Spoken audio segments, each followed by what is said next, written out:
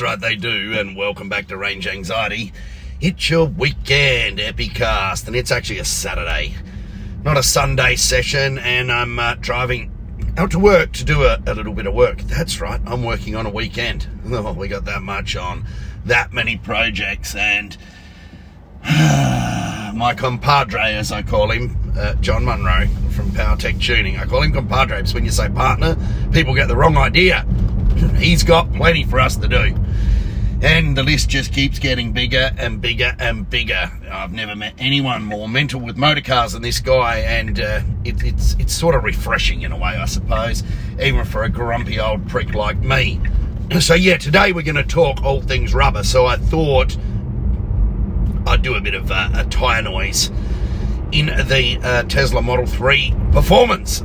So yeah, we're making a bit of noise today on the low-profile hoops on this thing, because tyres are our discussion piece of choice.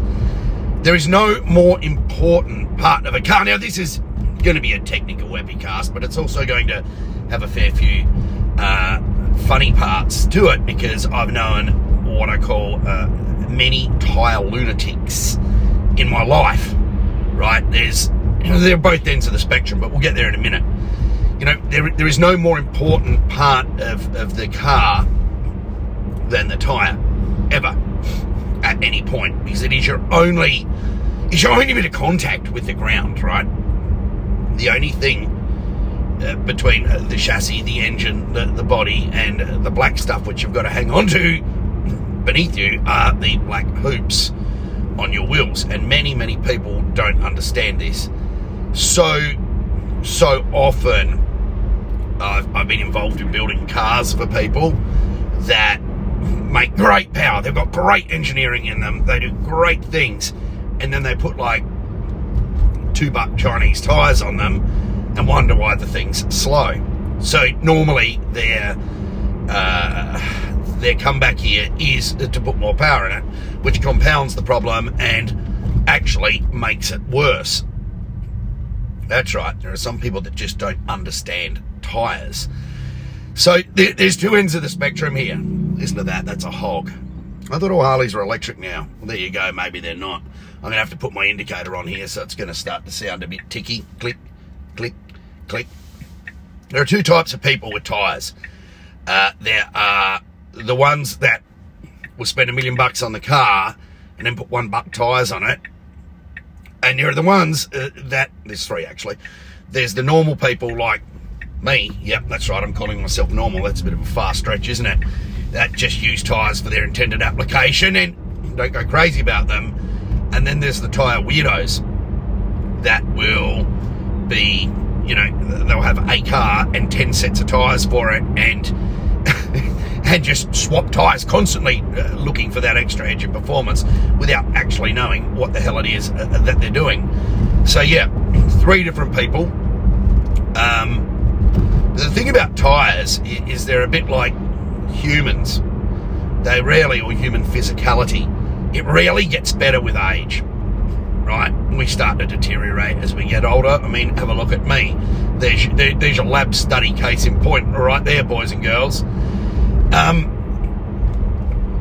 Tyres have a certain life, and the big mistake that the people that don't understand tyres make is they have a look at the tread depth to determine the condition of the tyre. Now, for normal cats like me that are just driving around on the road and have given away trying to race cars but so are hopeless at it, that's fine. Look at your tread depth as being a way of working out how much water you can displace and, you know, to stop your chances of aquaplaning off into a fence rail. That makes sense, right? That makes a lot of sense. When you're racing a car, though, it makes no sense at all. Tyres have release agents in them. They have special chemistry in them that will only allow them to perform at their optimum over a given number of cycles. So once they've been hot and cold a few times, the best of them is gone. And the car will get slower and slower and the grip will get less and less and less. Which is why it's always been a constant frustration to me to watch people with fast cars and race cars go out to the racetrack after building to test on 2 or 3 year old tyres. Yes, they've got some tread depth left in them, but no, they're not any good. They just don't bloody work anymore because their chemistry's stuffed. So the only way to ever test a car and work out what you've done with the chassis or how it puts its power down or what its handling balance is to put new sets on.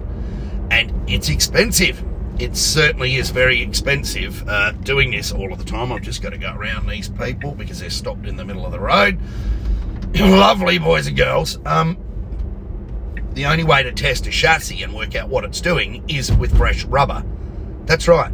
There are no miracles here. And yes, it's very, very expensive. Like a good set of race tyres. I mean, they're not as dear as you think. Like a good set of circuit tyres is, you know, regardless of size. If you budget $2,500 for a set, Aussie, so, you know, 1,600 US, you're going to get something that's going to work and should last you like a 30-lap session. After that, throw them in the bin if you're trying to work out what the car's doing and trying to improve the car. They just simply don't work after a certain period of time. You know, you look at any, and look, whether you think I'm right, wrong, stupid, clever, whatever, don't listen to me. All you've got to do is watch any form of professional motorsport and have a look at how the tyres really dictate the performance of the vehicles. Like, you know, someone comes into the pits, chucks a set of freshies on, like in F1, it's all about the tyre. It shouldn't be called Formula One, it should be called Formula Rubber, because the rubber just determines everything, and the car, they design the cars and engineer the cars specifically to try and keep the tyre alive or make the tyre work as best as possible. And then they make the driver and program the ECUs to go as gently as they can on the tyre to get the best tyre life, because these guys at the top end of the game, they understand that rubber is indeed everything. Yeah, correct. It's not a secret, you know, and if you think it is, you need to go and do a bit of study. Okay, so how do I explain this? This is quite an interesting epicast. Then there's the other sets, the other type of people, the tyre weirdos, as I call them, or tyre freaks. You can call them whatever you want. That just go swap, swap, swap, swap, swap on a set of tyres at race meetings and stuff to try and, oh no, someone's going to try and cut in front of me here. It's an Audi. That try and improve performance by constantly swapping sets of tyres in and out of application. I mean, I know people that would put full cut wets on in the dry, thinking they were going to be faster on semi-circuit sort of builds, time attack style builds, and no, they're not. Treaded tyres are always terrible things because they squirm. The tread blocks move. You know, the blocks of rubber where they hit the road when you load the car up will start to squirm, which gives you this, you know, soft sort of rubbery feeling through the steering wheel. What it does though is, if you can't drive, or if you're not a confident driver, is that it gives you lots and lots and lots of warning what the car's doing, because the tread block will start to deform and the car will start to behave differently well before the limit of adhesion is reached, which is why some people will go put on wets in the dry. It doesn't work. A wise man once said to me that because what they're doing is they're searching for comfort, this comfortable feeling of driving a race car, which doesn't bloody exist. A wise man once said to me, if a race car, any car, even a beautifully balanced car like a Carrera Cup car, if it feels stable and it feels easy to drive, you're just not driving hard enough. The description is, it's supposed to be like walking along the edge of a cliff with your toes hanging over the edge, and you're just balancing and not falling off. And driving fast on a circuit is never ever supposed to be comfortable, and if it is, you're simply not going fast enough. So people searching for comfort, the tyre weirdos, take 20 sets of tyres with them and change them around, looking for that sweet spot where they're not going to crash the car. And normally they do, because they don't learn anything about how to drive it. You get what I'm saying? And then there's application of tyres.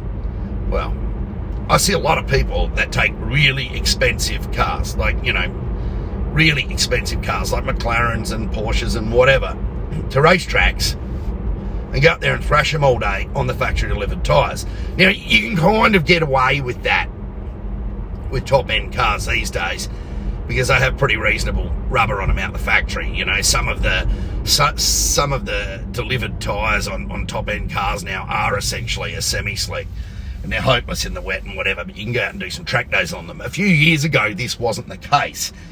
So you'd get, you know, guys and girls that would go out there, thrash their car around all day and obliterate a $4,000 set of high-end road tyres and not go fast. And the car drove like shit because of it, because they were on road tyres. You know, and it didn't work. What they would have been better off doing if they like going to the track, I mean, it's all right if you go once, I suppose, and you got no real interest in it. But if you're going to the track, you've really got to get yourself a second set of rims and put track tyres on them. That's right. Track tyres for the track. Surprise, surprise. And the car will be happier, you will go faster, and overall, it will be a cheaper experience if you go more than a couple of times. There's my 2 cents for you.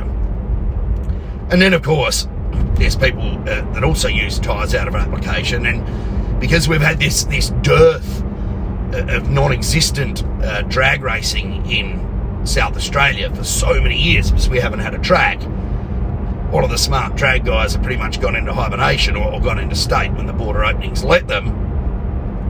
And there's a whole new generation of people that want to go drag racing, and they're talking about putting circuit slicks to fit their, like, you know, 20s or 21-inch rims or 19s or whatever they've got in their car. I can get these circuit slicks to put on the rims, and I'll use those when we go to the drags. Don't do it. In every case I've ever seen, the circuit style tyres are slower than even the factory street tyres, even if they're a slick. Yeah, that's right, slicks can be slower at the drags than a factory tyre, and the reasons for this are quite obvious, because when you get big diameter tyres that is on for racetracks, not drag racing, drag tyres are always normally, we'll go into why in a minute, they're always normally big sidewall and quite small in diameter. And, you know, there are some exceptions to this rule, but not common. So these guys and girls, and they go out and they go to people that circuit race, and they say, have you got any second-hand slicks? And these are second-hand slicks that have had the, you know, the life used out of them and are ready for the bin. And, you know, they get them for like $50 each and go, wow, you got these slicks at $50 each. This is going to be fantastic. No, it's not fantastic. They do not work. They've got no grip. They're only designed to work when they're hot. You don't get them super hot or in their operating window when you're drag racing. The release agent's gone out of them. The goodness, everything has gone out of the rubber. Nothing works. You go slow, and all the drag racers get shitty with you. All of the proper ones, because they rip it with all the wheel spin you get with this hard compound, they rip up all of the VHT off the track. Yeah, that just doesn't work. There are some notable exceptions to this, like the Tesla Plaid, you know, which has so far proven to be faster on its you know, Pilot Sport bloody Michelins or whatever it's got on it than it is with Nitos or any other drag tyre on it. And that's all just due to the way that the traction management is implemented on those cars, rather than anything to do with a specific tyre design or usage. And I suppose it's also another view into why those tyres, modern performance tyres that are super duper expensive, are really, really good all round. It's like no one's gone faster yet, I say yet, because it will come on tyres on a Plaid than the factory ones. But, you know, we've seen some pretty half-assed efforts too, like just putting Nittos on the rear and leaving the stock fronts, which causes like a traction imbalance, which is going to upset the whole apple cart. You know, people sort of aren't listening here, but it will happen. The Americans are really, really good drag racers, and when some serious, you know, they invented the sport basically,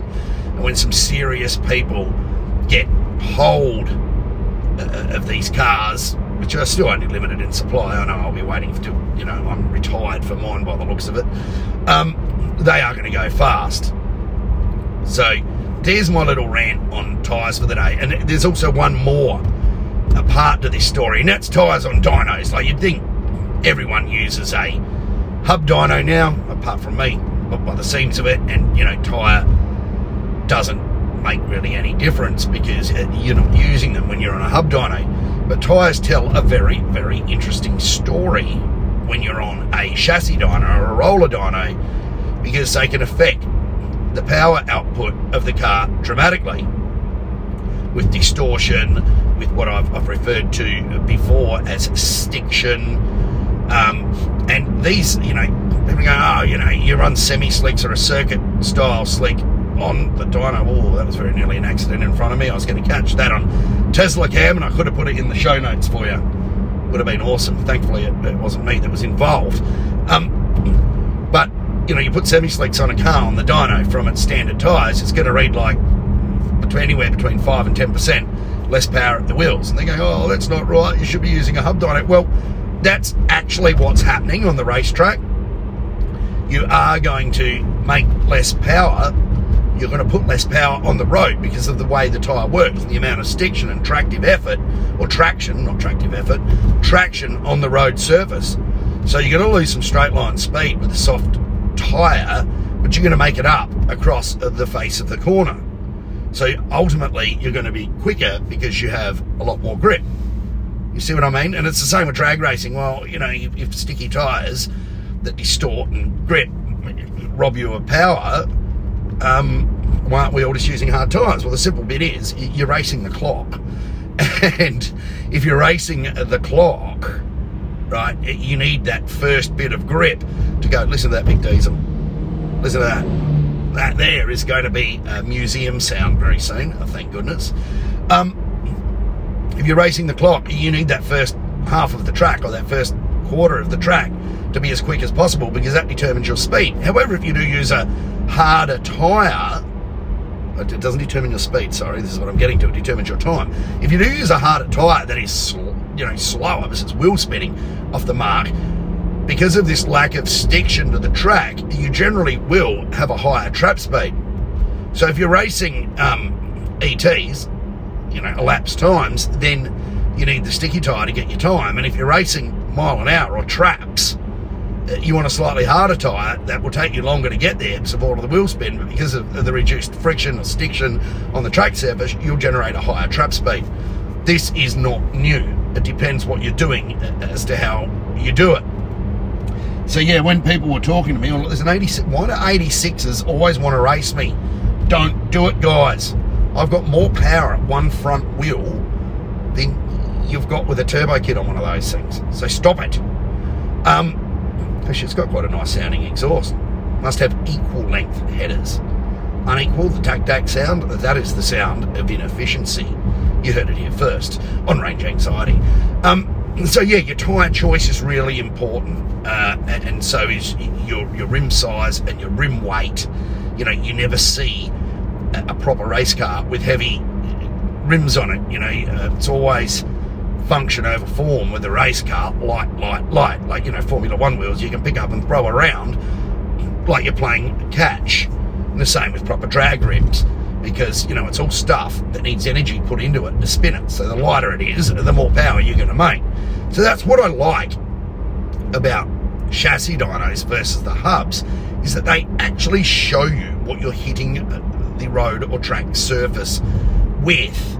Yes, there is another variable, there is another, being the wheel and tyre, and there is another way of absorbing or losing power indicated on your dyno chart with this, but that is actually what you're hitting the surface with, not how much power your engine is making. So you can learn some really valuable lessons off this.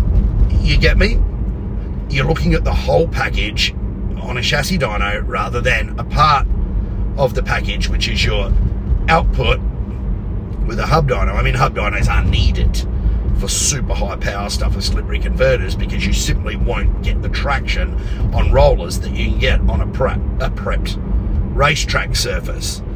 So yeah, the horses for courses. For the kind of stuff I deal with, I'll use a chassis dyno because this is what we're actually measuring and what we're actually doing. So I hope you are able to take something away from this today. Tyres, tyres, tyres. make sure they're good, make sure they're in application.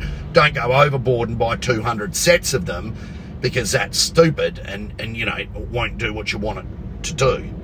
Learn, listen, and I've been listening. I didn't work any of this out for myself. It's all stuff that's been told to me over the years by smart people, and then been reinforced completely by actual real world experience. So yeah, I reckon I'm pretty good with tyres. I knew I was going to be shit when I went to the hill climb on the hard Model 3 SR Plus rear-wheel drive tyres. I didn't realise how shit I was going to be, and there are a lot of reasons for that.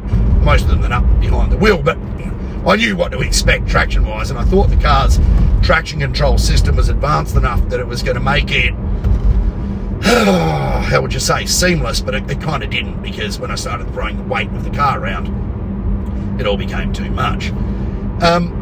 Final matters of business for today. This sounds very much like a meeting, doesn't it? I'm very serious because it's Saturday morning. Final matters today. If any of you should, if you're a tech head with cars, follow a guy called Sandy Munro. I mentioned him before on YouTube. He's an ex-Ford engineer and a really good thinker. He's not a young guy. He's been around a long time. He's been, working in engineering with these big OEMs since the 70s and 80s, I'd imagine, going by the look of him. And, sorry, Sandy, if you're listening, we loves you. That's an Australian term. But he had this incredible rant on YouTube, on his Munro Live channel, about what the United States government and the United Auto Workers Union are doing to Tesla Motor Company. Now, he sits on the fence. He works for a lot of OEMs. He interviews them all for his channel. He does design projects for OEMs, mainly in China now, so look out. Everyone, because he's doing some really good work with them, to his company Lean Design. And he is absolutely disgusted and appalled with what the American government are trying to do to Tesla. Now, you don't have to be. He's not an Elon Musk fanboy. He knows Elon. He's interviewed him. He reckons he's a really good top-level engineer, whatever. But we've got here one or the most American auto manufacturer. The most American. Well, they're not doing stuff in Mexico. Most all of Tesla's design and manufacturing is done outside of Shanghai and Berlin, obviously, which are just manufacturing hubs for local markets, is done in the US via Silicon Valley, California, Fremont, and, well, I think it's close to Silicon Valley, and the new Giga Texas plant. And the American government are trying to nail Tesla to the wall at the moment, effectively trying to put them out of business. I mean, they never will. The NHTSA, as they call it, the National Highway Transport Safety Authority, over autopilot, over fires, over all sorts of things that are just absolutely stupid and not based on fact. To give you an example, there was how the media spin this, and the government agencies. The Plaid was at the Nürburgring trying to set a time the other day, and they put it in the fence. I don't know how bad the accident was. I really haven't even bothered to read the reports. It made world news headlines. Tesla crashes at the Nürburgring. Guess what? Most manufacturers have had big crashes, big ones, much bigger than this one by the looks of it, at the Nürburgring trying to set times. You race cars, they crash. Do you see when a Petronas AMG F1 car crashes, does it make headlines? Does it, and they're trying to say that autopilot and full self-drive is dangerous and killing people, and they've launched an official probe into it, when the reality is the number of accidents are tiny. The number of saves, which is where autopilot has managed to avoid an accident, which it will do, right, are immense and not being taken into account. Yet still, there are federal probes, there are headlines, and we're not seeing this on Ford's Blue Cruise or GM's Cruise Control, whatever it's called. I forget what it's called. Or is it BYD in the Han? They've got like, what do they call it? Di-Pilot, which I covered before. These companies just don't get any of that attention. And the way the Americans are trying to eat one of their own when the Chinese manufacturers are lining up on their doorstep, they're trying to eat their most valuable team player, you know, like the guy that can kick or throw the football, if you're American listening, the furthest, they're trying to put in chains and hobble. All the while, there's a bigger, better team waiting at the door. Now, I will say it quite clearly, and all this epicast has gone way too long. When the Chinese get into America and get their act together with electric cars, Tesla may and possibly will be the only one left standing. Everyone else will be out of business. Mark my words, and the American government propping up substandard businesses that have taken their eye off the ball and trying to kill their most valuable player, they're going to get what they deserve. So thank you for listening to Range Anxiety.